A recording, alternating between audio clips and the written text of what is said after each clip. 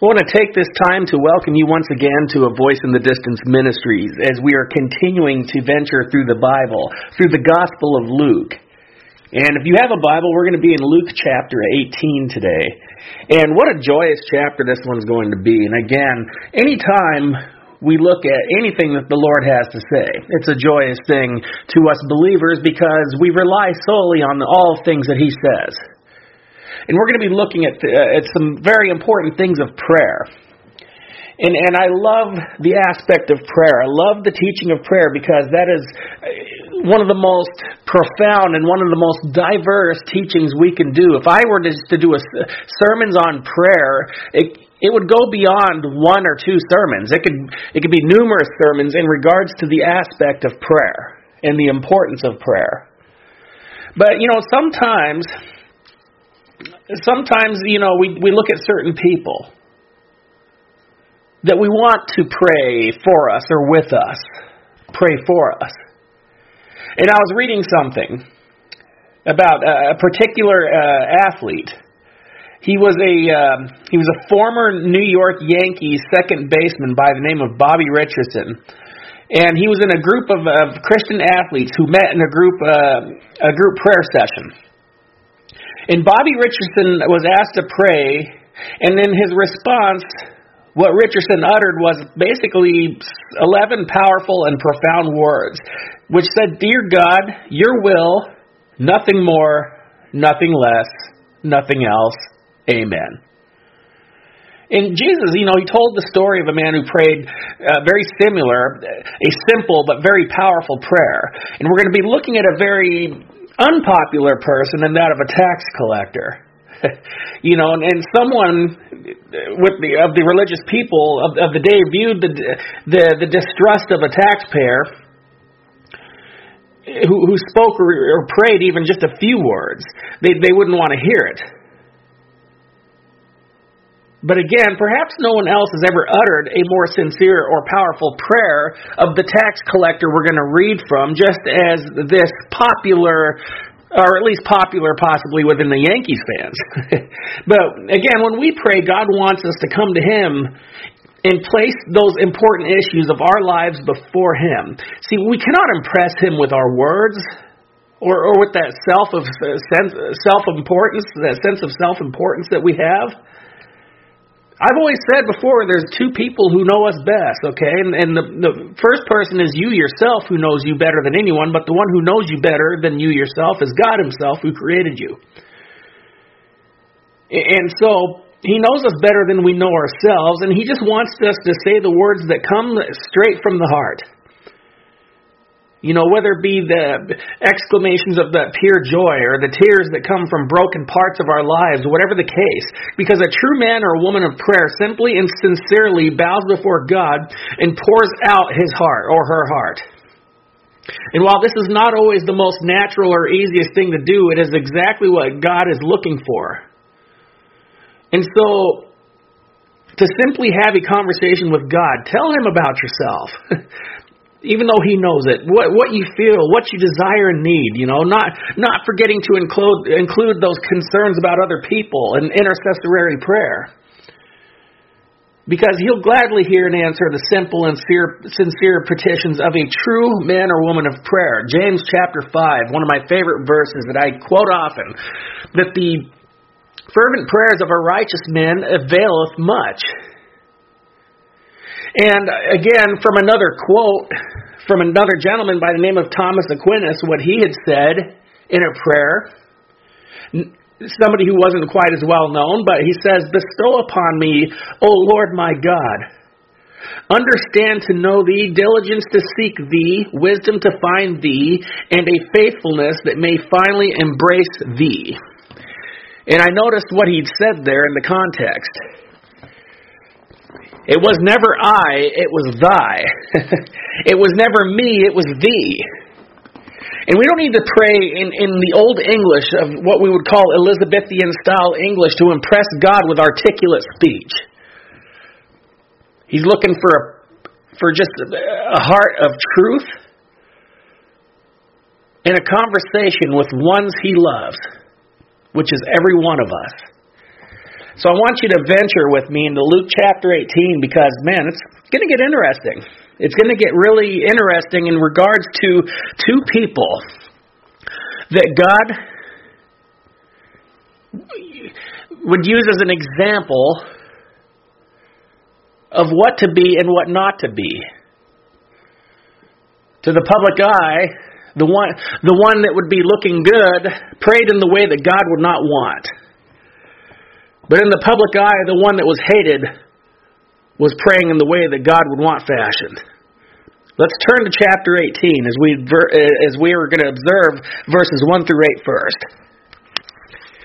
Then he spoke a parable to them that men always ought to pray and not lose heart, saying, there was a certain city, a judge, who did not fear God nor regard man.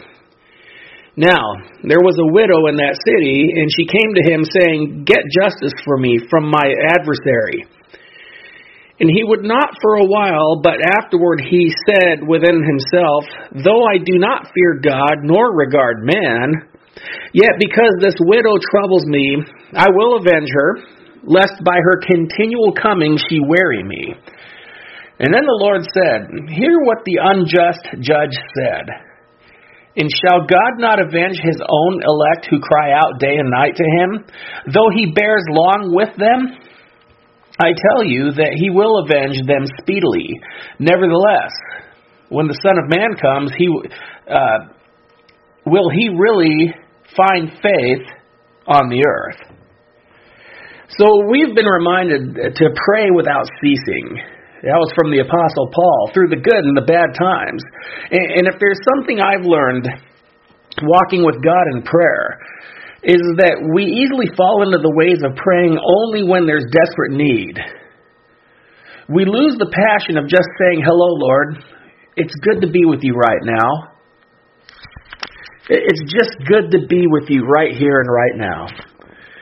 But again, the Lord gives us some important lessons on prayer, even outside of the model prayer.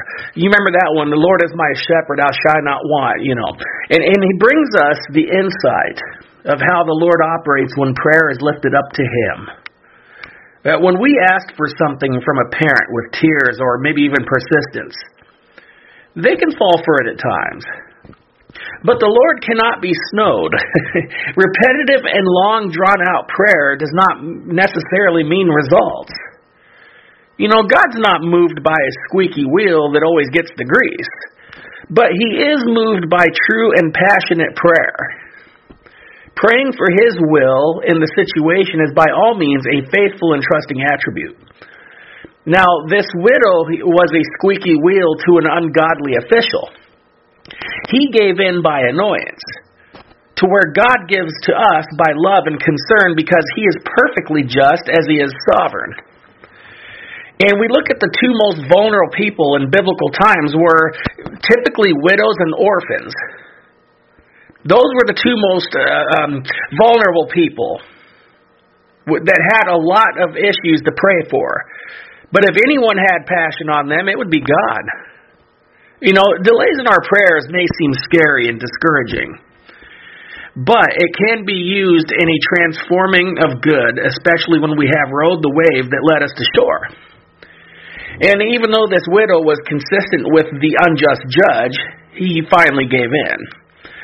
The glory would go to God, though, not on the persistence of the widow and not on the weakness or even the humanity of the judge, but on the guiding hand of God.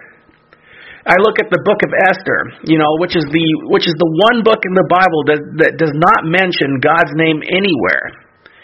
But if you've ever read the book of Esther, his guiding hand was all over the place. Have you ever gone somewhere, maybe on a hike somewhere, and where there's trees or big rocks, people would write on the walls or on a rock or a tree saying that so and so was here. Jill and Bob was here. And even in the Persian Empire in Iran where this took place with Esther, we can imagine the name of God stamped and sealed on every area within that kingdom. God was here. God was there. God was everywhere. He is omnipresent. But see, the thing with Esther was that there wasn't any repetition in prayer that we've seen from the Scriptures. But what we did see was that there was fasting. There was prayer, and most of all, there was faith in God.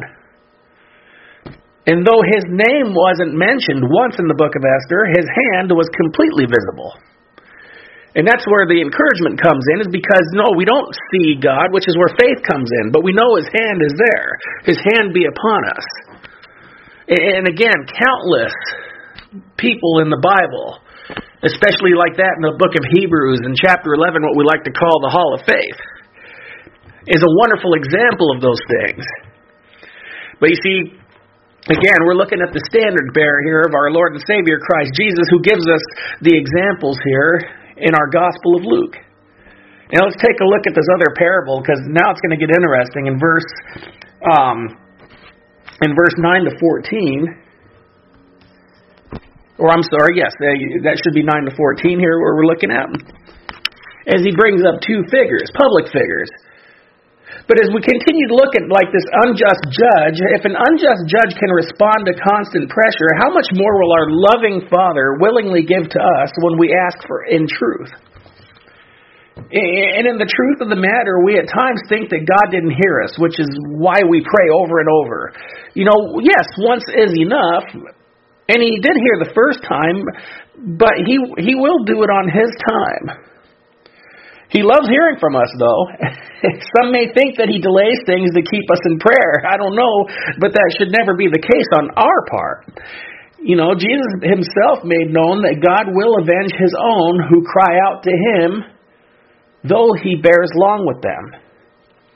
And if you're a regular listener, then again, you will hear that quote that I said earlier in James chapter 5, verse 16, that the effective fervent prayer of a righteous man avails much. I will always repeat that, because that is something I've tried to embed in my mind and heart. And first and foremost, our righteousness is based on our faith. And then second, the righteousness is based on on the attribute of our godly actions, in which makes us righteous, which comes after faith. And the Lord was making known that when he returns, will he find true faith on earth? With the question. And that is an interesting question, because this parable was not a comparison with the judge and God, but it was a differential in it between the two. The Lord makes known that we have access to a perfect judge who will not ignore his own. We have access to the throne. Now, the widow had many oppositions, first being a widow and second being a woman who had second-class citizenship in ancient Israel. She didn't let that stop her from seeking justice from a judge who would care less about her well-being. So again, how much more will God care, and how much more will he do for his own? And we are quick to give up when prayers are not answered quickly, okay? And eventually prayers stop altogether. And that's the danger in that of lack of patience. We lack patience, yet God is patient with us, you know. Why not show him the same love in that form? You know, he wants us to throw up the prayers, not throw in the towel.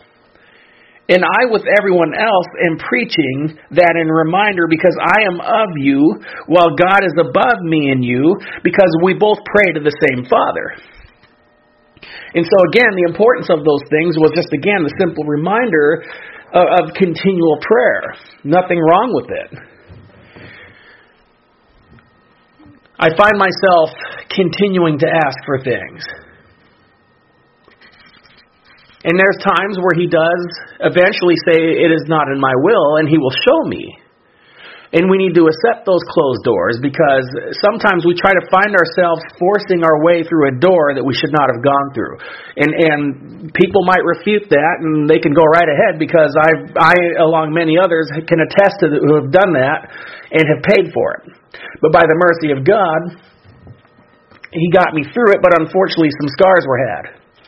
So always, again, may we rely on him, because it is first and foremost him that shows us the way if we rely on him first. You know, read the Proverbs, read the Psalms, read those books that show the importance of asking and seeking God first before doing anything.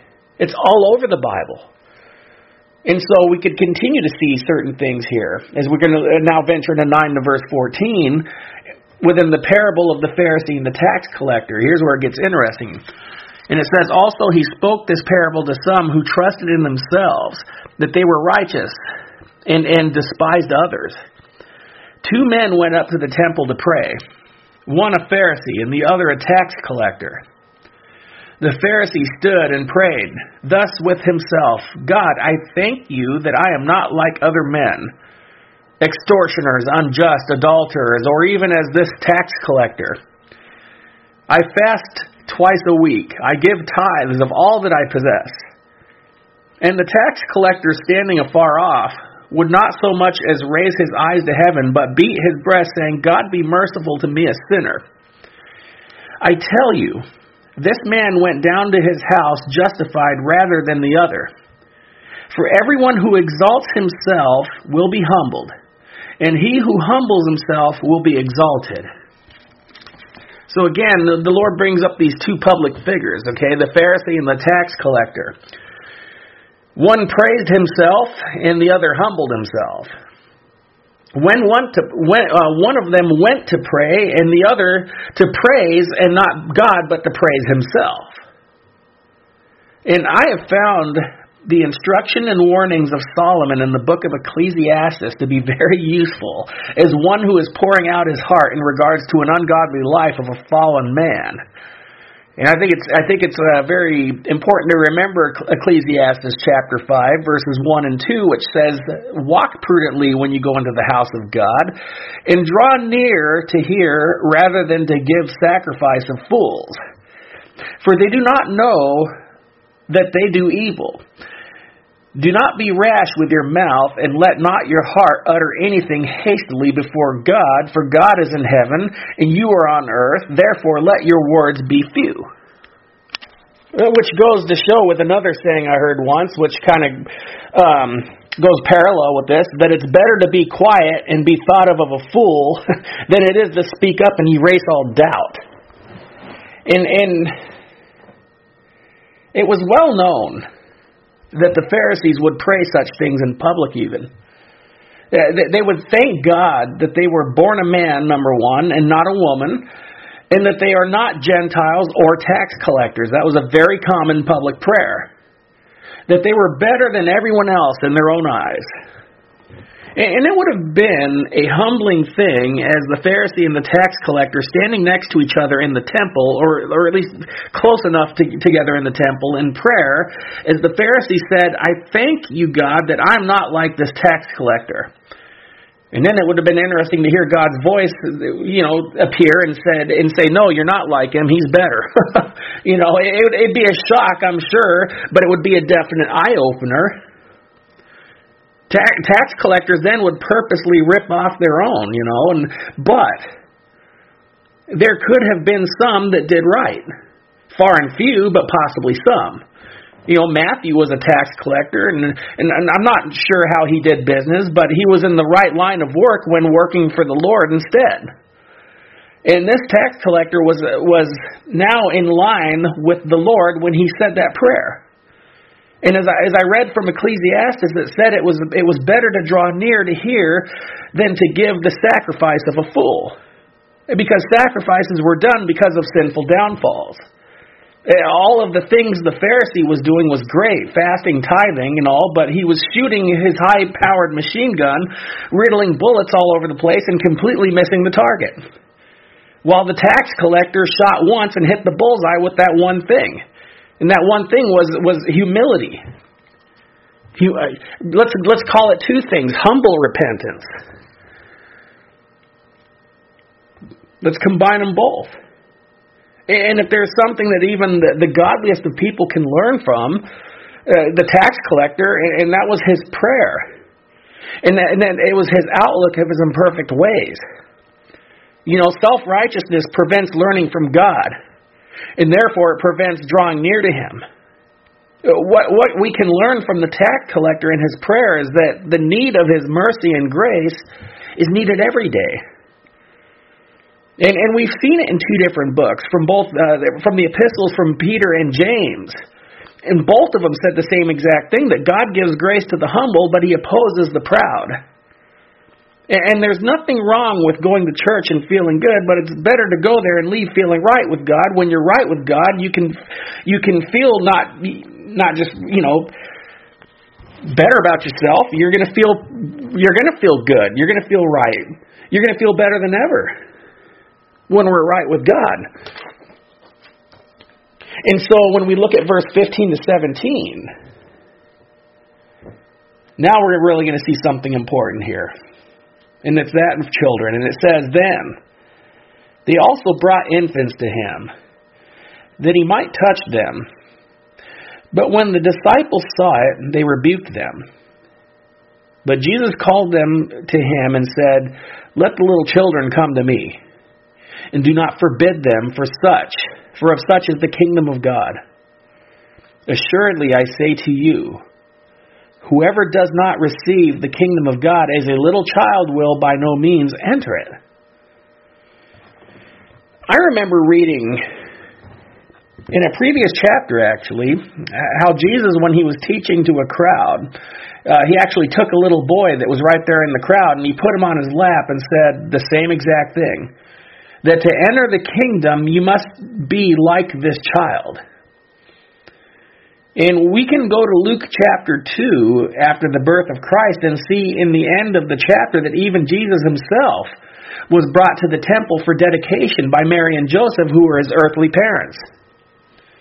But the disciples are acting as if it was a hindrance of the Lord's time when He made it an essential of His time and presence. It was very common for parents to bring their infants to the rabbi to pray in dedication of their child to the synagogues or to the temple. And in fact, if the parents of the disciples were obedient and disciplined Jews, they were dedicated as infants as well. But we can see that at times the disciples were being childish when Christ was wanting us to be childlike. There's a big difference. We're called to be childlike, not childish. And I preached before that I actually recall my childhood and my mindset compared to my teenage and adult years. I have seen in myself and I've seen in others decline in mankind as we got older. It's not how it should be, but that's what happened. We've been told to grow up. Well, when we did grow up, we got worse, okay? Because that's when we started to develop prejudice.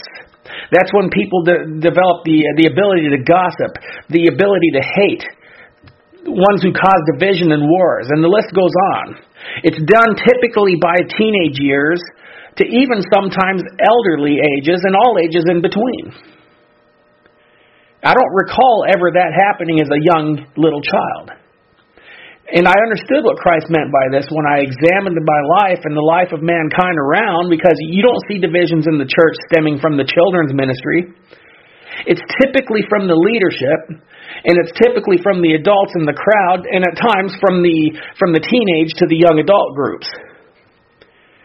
You don't see the violence in young children and toddlers who start wars or fights over carnal things. It's typically by the teenagers to the adults to even the elderly. And not long ago, I read on the news about a 16-year-old girl who was lured into a bathroom at her high school. And she was attacked over a boy by 2 or 3 others. And this young girl, 16 years old, died at the hospital. And it was all over a boy who's going to move on with his life while 2 or 3 girls ruin their lives, while a beautiful young lady with complete potential lost her life. See, this is a plea at whatever age that you are to come to Christ. And then there's another plea, which is to make sure you allow the Lord to touch and bless your children and to teach them about Jesus. Because if you have children or if you have grandchildren, you should never have to ask, what is my ministry? That is always your ministry. But keeping our children from the Lord is like depriving them of air or water. May you and them be in in a Bible-teaching, Spirit-led church, and more important, may your home be that, because 1 to 5% of your time is in church. And that is for normal attendees.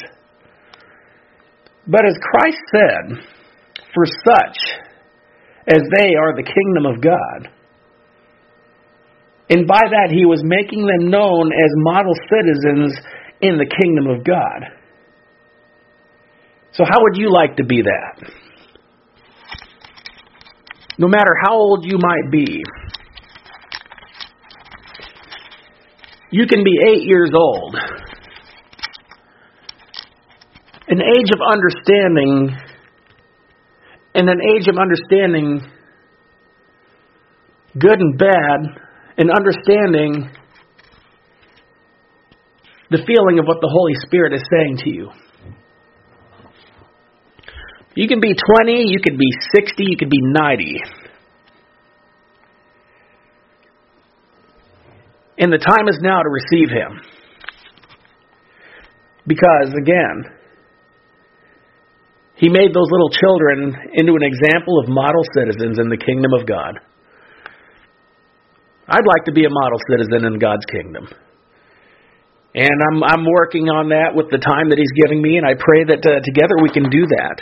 So I want to give you an invitation to receive the Lord as your Lord and Savior. I want to give you an invitation to get to know Him and to get to be a part of Him. And how do I do that? Well, it's simple. There is a simple prayer of acceptance and repentance that must be done in order to receive Christ as your Lord and Savior. That is your proclamation of saying that I both believe and receive Him. So if you feel led by the Holy Spirit, and if you feel led by the power of God's Word, not by anything I said, only because of the words that were repeated of that of Christ Jesus, will you be able to be led to the Holy Spirit, by the Holy Spirit, to receive Christ as your Lord and Savior. Because when it's all said and done, will you be able to say right here and now that I'm going to be able to go to heaven if something were to happen today or tomorrow? Well, if you say this prayer and receive Him in your heart, that is your assurance. And you can rest in that assurance that if you've said that prayer and if you said it truth in your heart, then you will be with Him when your time comes. So let's say the prayer together. Father, Lord, please forgive me. Please forgive me of all of my sins. I confess, Lord, to you that I am a sinner. And Lord, I ask for you to cleanse me of my sins. And Lord, for you to receive me into your kingdom when my time comes, Lord. Lord, at this time I receive you into my heart as my Lord and my Savior and as my Father. And I ask you, Lord, to bless my life, Lord, as I now walk with you. And may I stay close with you at all times. I thank you for dying for my sins. I thank you for having me. And I ask, Lord, that you would, again, receive me now as one of yours. In Jesus' name I pray. Amen. Well, again, the power is in the Word of God. And if there's two things to look within the foundation and within the pillars of all things, whether it be in your church or your home, the Word of God is the foundation. And prayer are the pillars. And it's those two things which hold things together in your church, in your home, and your personal life. So, I ask you again to continue to seek Him and to make sure that you're doing those things in truth. And He'll be with you. So make sure you're standing close at all times. Because I've always found that God listens to those who are always a little closer to Him. May God bless you.